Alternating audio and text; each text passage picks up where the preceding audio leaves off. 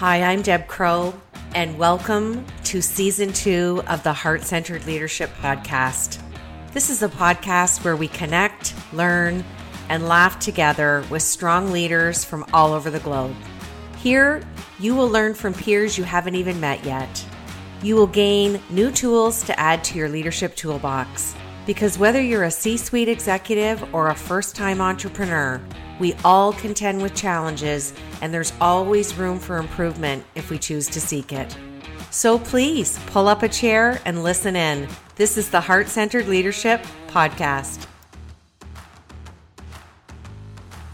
Welcome back to Imperfect, the Heart-Centered Leadership Podcast. I know you've heard me say this so many times, and on the heels of Season 2, I'm in awe of the amazing leaders that I'm being introduced to or someone's referring to me. And that's how I feel about my guest today. So let me tell you a little bit about Beate Chelette, and I can't wait to talk to her about her name. She is among the top 100 global thought leaders acknowledged by People Hum. And she's also one of the 50 must-follow women entrepreneurs by HuffPost. She is a growth architect. She is the founder of the Women's Code. And she's a first-generation immigrant who found herself in debt, $135,000. She was a single mom. And we're going to unpack a beautiful story for you to meet this amazing heart-centered leader. So, Beate, I'm so delighted. Welcome to the show. Thank you for having me, Deb. I was looking forward to this. I try to stick to 30 minutes, and it's so hard to craft questions when I get all of these amazing global heart-centered leaders who come to the show or get referred. So I am really delighted to interview you today. And I want to start with my leadership questions. So if you're ready, I'm going to dig in. Go ahead. Let's do it. I love the authenticity and transparency that you own your story. And I know there's a story in when you share you were in debt, you were a single parent. There's so many women and people that can relate to that story. So share with us. Again, it's a big question, so you can summarize and give us your Coles notes. How did you get from, I'm going to call it in the valley, how did you get the resilience to get out of the valley and become one of the top 100 global thought leaders? Yes, and I'll do my very best to pack it as tightly as I can. But the overarching thought of this really is that I always believe that if I drown, I will not drown in a puddle. I will drown in the ocean. And that just tells you that I look at this as a risk that you have to take in order to get out. Because when we start our leadership journey, we know what we know, and that gets us to a particular point. But then when we want to go from that point to a different point, we need a whole different set of knowledge. And sometimes I believe God, Spirit, the universe puts you through this crazy crash course and says, oh, you want to be in leadership? Well, let me show you how, all the different things that could happen. And so I'm an 8 times disaster survivor. And it's not just little things. It's riots, fires, floods, earthquakes, September 11th, and a tsunami. And all of these had a material effect on the way I built my business or the lack thereof. And so I found myself in a lawsuit. I'm deep in debt. I have no idea how I'm going to get out of it. The lawsuit settles. It comes out with nothing, right? So I paid the lawyer and then I have nothing. And so I had to start all over again. And I have this great idea and I'm going into debt again. And there comes this moment where, envision me, I'm now in Germany. And my father has a stroke, but my father didn't have a stroke. He had pancreatic cancer.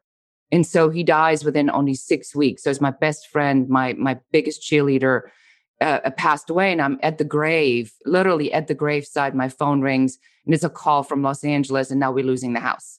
And so, this was this defining moment where I fell on my knees, Deb, and I yelled at God and I said, if you have a plan, this would be an excellent time to fill me in. And then I came back and I surrendered. And this is really to answer the question of how do you do it? Well, Resilience comes from at one point, you've done everything you could, you just surrender. And I got a letter from the White House because I wrote a letter to the White House asking for help. That put me in touch with the Small Business Administration. That gave me the meeting. That brought me the loan. That gave me a freed up line of credit. That brought me 3 months later to break even. That's how close it was, Deb. 3 months. 18 months later, I'm the world leader in celebrity at home stories and architectural and interior images, selling into 79 countries in the world. A Bill Gates company comes knocking on my door, says, "How do you do it?" I said, "I'm like any good woman. You want to know what I know? You need to pay for it and make me a multi-million-dollar deal." And that's the story. We're looking at each other, smiling ear to ear here. Find me a leader who doesn't have a story. But what I love about you is you own it. And it's like, hey, I was 90 days out. And what's the key word there? You embrace the resilience. There was no other option for you. You surrendered.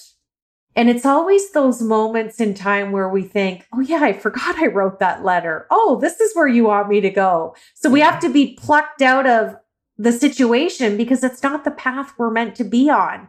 And it's so cliche, but I've had this conversation with so many entrepreneurs and leaders and even C-suites who say, well, this wasn't the plan, but we had to hit the valley. We had to hit rock bottom. And I loved how you frame it. If I'm going to drown, it's not going to be in a puddle. I'm going out big. It's going to be in the ocean. 100%. Yes. And to your point, I do believe that when we are really dialed in, we have control over two things. We know where we are. That's our starting point. And we know where we want to go. These are the two things we know. How we get there is generally not up to us. Absolutely. I love that. Okay. The next question is going to always have permanent residency on the show. Share with us what imperfections that you bring to your heart-centered leadership. This is a really interesting way for me to look at it because when I was an editor at Elle magazine in Germany before I immigrated to the United States, I worked with people who were the top of their field, right? It's the politician, it's the Olympian, it's the writer, it's the artist, it's the photographer, and they're all A. And so for most of our lives, I believe we look at these people and we go like, if I only were to be good at one thing, so I could rise to this height. And then I realized that that's all they knew how to do. They didn't know anything else. And my imperfection is that I'm really not maybe the expert on any one single thing. But what makes me the expert is the knowledge I have of all these different things and how they connect with each other. So the gift of my imperfection was that I couldn't be that, but the accumulation of everything else made me that nevertheless. And here's what's powerful about that for the listeners. If you need to click on your computer to go back and hear that answer, I'm going to highly recommend it. I frame it in a way that leadership belongs to everybody. And that's basically what you just unpacked. You don't need a whole bunch of initials after your name. You can be standing in your greatness, knowing who you are, embracing your being as a human, and being the best at what you do, whether you're a frontline worker, the cashier in the grocery store. I always make a point of talking to everyone and complimenting someone every day. There's lots of rooms to complain, but when you compliment and articulate that you're valuing someone and what they're doing, that's leadership. I agree with that. That is the essence of gratitude. And my mindset teacher said he's always asked what his gratitude practice is. And he says he doesn't have one because his gratitude is now so built into his operating system that he doesn't even ever think about this.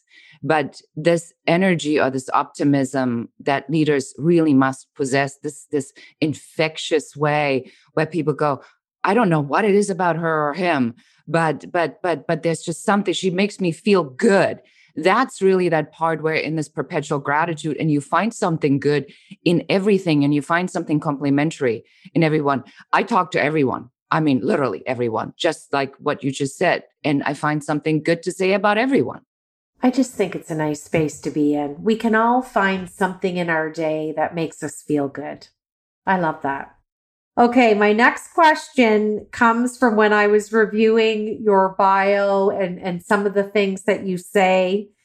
And I love how you talk about at the end of the day, when it's all said and done, and I will quote you, I want you to walk up to my tombstone where it will say, "Here lays a woman instrumental in defining what women leadership is." So I want you to share with the listeners, what is your movement, and tell us what you bring and what you've learned along the way. Thank you, Deb. So the idea is that after I sold my company to Bill Gates, I was asked to come on as a senior director for global entertainment.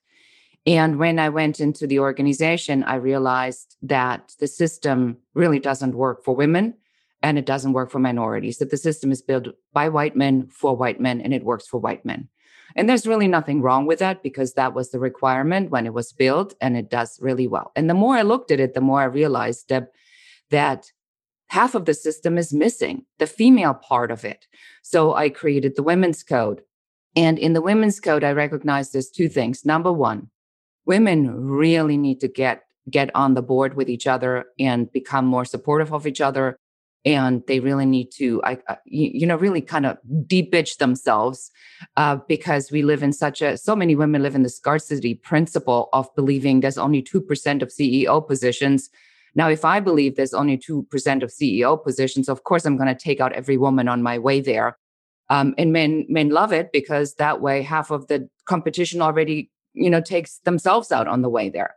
So number one in the Women's Code, it's about women leadership is own it and understand what loyalty is, understand what getting along with others is, understand the ideas of collaboration, community, working together, because those are female-centric attributes. Then I looked at the workplace and said, now, if we have the male piece, and, in the male piece, and not all men are like that, but let's say we make a general assumption. It's more strategic, more logical, more persuasive, more competitive. It's about winning, but it is ruled by loyalty. Then we look to the women's side and it's a convoluted mess. We don't even know what it is. The women that get into leadership are worse than men would ever be. The few that make it up there, or middle management is completely clogged up because they're so afraid somebody's going to want what they have. So there's no advancement opportunity for women because they shut themselves in. So now we untangle this and we say women leadership has its own place. And we define what women leadership is. And now what we see in a pandemic and in crisis, what works is women leadership because it's community, collaborative, empathy. It's all the softer part. Are you okay? Are we okay? How do we all get out of this together? Now, as we elevate the Women's Code and we have the Men's Code and we connect the two together, now we have at long last the final piece that we've been looking for years and decades, and it's called a new business code that is based on what I describe as balanced leadership. Because Deb, as much as I know, the qualities of a leader depend on the situation. Sometimes you need to be hard charging and make hard decisions. And sometimes you need to be soft and empathetic and community driven. And if we can get this piece of information finally out to our leaders to say, you are only having part of what you need to have. There's a whole other part. For women, there's this side missing. And for men, there's this side missing.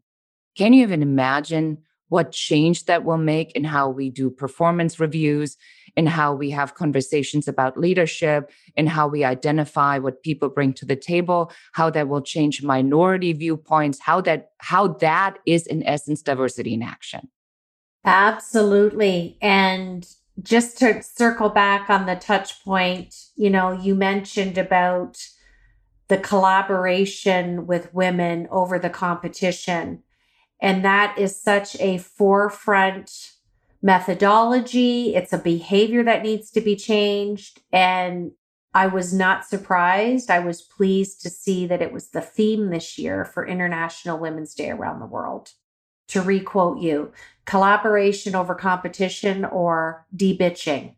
There's enough work for everybody. Let's help each other. Let's lift and rise together. I am so with you on that bandwagon. So let's get new soapboxes and stand up there together and shake this out. What do you think?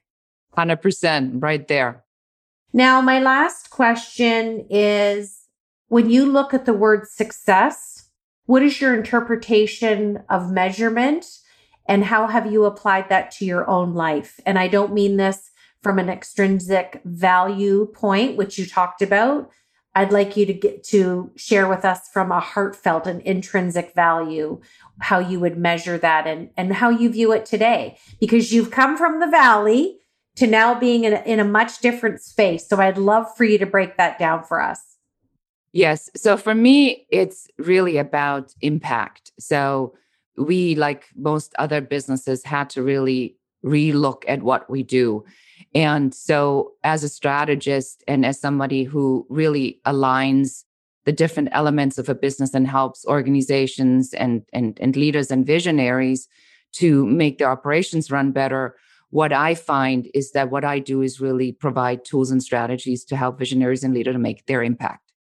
And for me, it is measured in impact because I truly believe in my heart that when you have these experiences of hardship, and it's interesting because after I was done with all of these disasters, I really didn't ever want to talk about it again.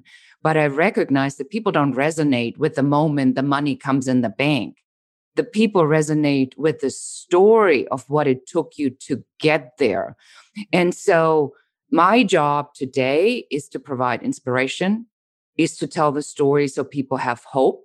I call myself an excuse eradicator because now your entire audience, Deb, heard from a woman from Germany, a single mom immigrant with a photography degree who built and sold a business to Bill Gates. Now, if I can figure out how to do it, it must be possible. So therefore, you don't have any excuse not to push yourself to that next level, if you overcome the fear and feel the courage to do it anyway. So to me, what's measured in success is my ability to give people courage, my ability to inspire people, my ability to motivate people, my ability to help people to really make an impact. Because I believe that in an abundant universe, when my ship came in, it was a huge ship. I mean, it was like a luxury liner, and my money came in one big fat chunk. So I just still follow that thought of, I focus on the impact I can make first. I never really worry about money. I mean, of course, I worry about money in the sense, somebody's got to pay the bills, but that's not what drives me. What drives me is impact. I'll tell you what I love about that. When I hear the term return on investment, ROI, I align with what you just beautifully framed there.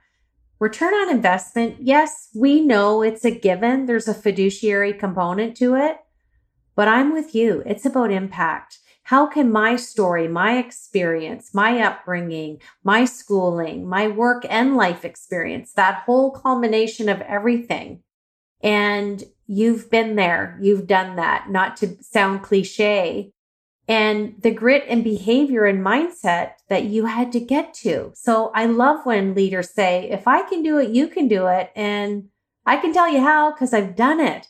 That to me is powerful. That's influence, it's impact, and there's no ego there. It's stepping into greatness as a woman and just own it. Like you said, have the confidence.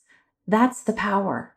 Yes, 100%. And specifically for women, what worries me the most about women, Deb, is that I find a lot of women just fall into their fear-based thinking of a protective mindset and not a growth mindset. And growth isn't necessarily just financially. Growth is a personal growth. So if you continue to just protect what you have, you can't grow because that's not the mindset. But if you look at the growth mindset and say, how can I already gotten this far. Now, how far can I take that? That opens up everything. And that's, I think, an important message we as women must give other women is don't protect, focus on growth. Well, it goes back to how you started the interview. You said, I'm not drowning in a puddle. Like if I'm going to drown, if I'm going down, it's going to be in the ocean. And then I love it because the metaphor is you landed up in the ocean, but you were in the beautiful yacht. Yeah, I guess, the metaphor here would be I was close to drowning and somebody threw me a swim ring and that was the yacht. And that's a great story and you own it. And I can see the confidence and the proudness on your face. It's beautiful to watch. Now I'm going to switch to my Fab Four. These are just 4 fun questions. Tell us what's on the top of your mind. So here's my first question. Tell us something that we don't know about you. I was a ballroom dancer when I was young, and I absolutely loved dancing. And I even won 2 competitions. Oh, I love that. It's such a fun activity to watch when people have had training and they can do all the different types of dances. So maybe you'll be on Dancing with the Stars one day. I have been, that thought has crossed my mind. Okay, finish this sentence for me. Heart-centered leadership is? Owning yourself and complete awareness and honesty. Oh, I love that. Share with us a book that you've just read, or maybe you just finished, and share why you chose that book, what you learned, and who the author is. I'm actually reading Think and Grow Rich right now. And I'm reading it because I really want to remind myself as I'm now going out with my thought leadership piece that I shared with you a moment ago, is I want to really bring myself back into full consciousness of this mindset and this awareness mindset of a quantum leap. And in order for you to be in that quantum leap, you got to cover the basics. And Think and Grow Rich is the ultimate basic. That is a classic book, Napoleon Hill. I was given that book, I want to say, my gosh, maybe 20 years ago by a mentor. It's one of those books that I kind of read every year. There's always nuggets to pull out or a renewal, much like you said, you want to bring yourself back. So it's a renewal for you. Great book. Great suggestion. Okay, last question. What is one thing that you would like our listeners to remember about you? I would like them to remember that it really is about first making sure you become the person that you can look in the mirror at night. And this is a quote from my dad, who always said, it doesn't matter what you do. It doesn't matter what you do out there. It doesn't matter what you say. But at night, before you go to bed and you look in the mirror and it's you looking back at you, you got to like that person. And the important part that people often don't understand or forget, you can become the person you like. And you can turn yourself into that. Because a lot of people are passive, and reacting to what comes toward them. I believe that if you feel resistance, or you get angry, or you have emotions about certain things, they're gifts for you to resolve. But to become a person you actually genuinely like, that's got to be the goal for everyone. And so that's my message for your audience, Deb, is to say, are you that person? And if you're not that person, what can you start with today so you like the person in the mirror tonight a little bit better? I love that. And it's similar, I lost my dad when I was 21, and I've had that conversation with a few of the leaders I've had on the show. And my dad used to say, don't ever say you don't know something. Tying back to what you said, you brought this breadth of multi-sector, multi-experienced knowledge to your business, which is priceless. There's probably a gazillion initials we could attach to that, but that's not the message. That's not the importance. We all have working knowledge in many, many things. And no pun intended, but I think we shortchange ourselves on the inner work to really do the outer work to step in and make an impact like you've done. Especially women need to recognize that we are trained to justify our pure existence and that we always are challenged on our subject matter expertise. And so we become subject matter after subject matter, another degree, another master's, another MBA, another something, because we always feel we have to justify our knowledge, because that's what men are trained to do, is to challenge us on our subject matter expertise. And that's something that's part of a program in the Women's Code that I do called the Unapologetic Value Proposition, where I actually teach women on how to just completely wipe that off the table. Because if you get into justifying your expertise, you're already lost. You're not going to get the job. You're not going to get the program. You have to stay focused on the vision, on what you bring, not on justifying why you're here. Well, and embracing that worth and worthiness and not having any opportunity to not be valiant in our own character. That is powerful. So many nuggets today. So I have to share with you, because I'm going to make an assumption here that you speak German fluently. I do. My favorite word in German, and I hope I say it right, Kugelschreiber.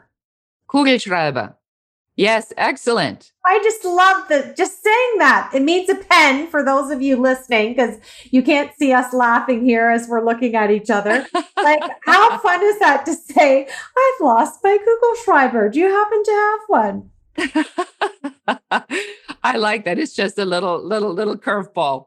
Well, I just celebrated 31 years in business at the end of May, and I love meeting global leaders like you. I love what you stand for. I love the confidence you stand in. And I'm so glad our paths have crossed. I look forward to future thought-provoking conversations. But from the bottom of my heart, I want to say thank you for sharing your time, your expertise, and sharing a little piece of your story and your heart with us today on the show.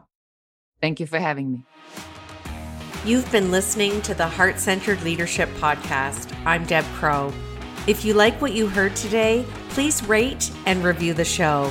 And I'd love it if you'd visit my website at debcrow.com, where you can sign up for my newsletter and get access to the Heart-Centered Leadership Toolkit, all free of charge. Thanks for your time, and we'll see you again.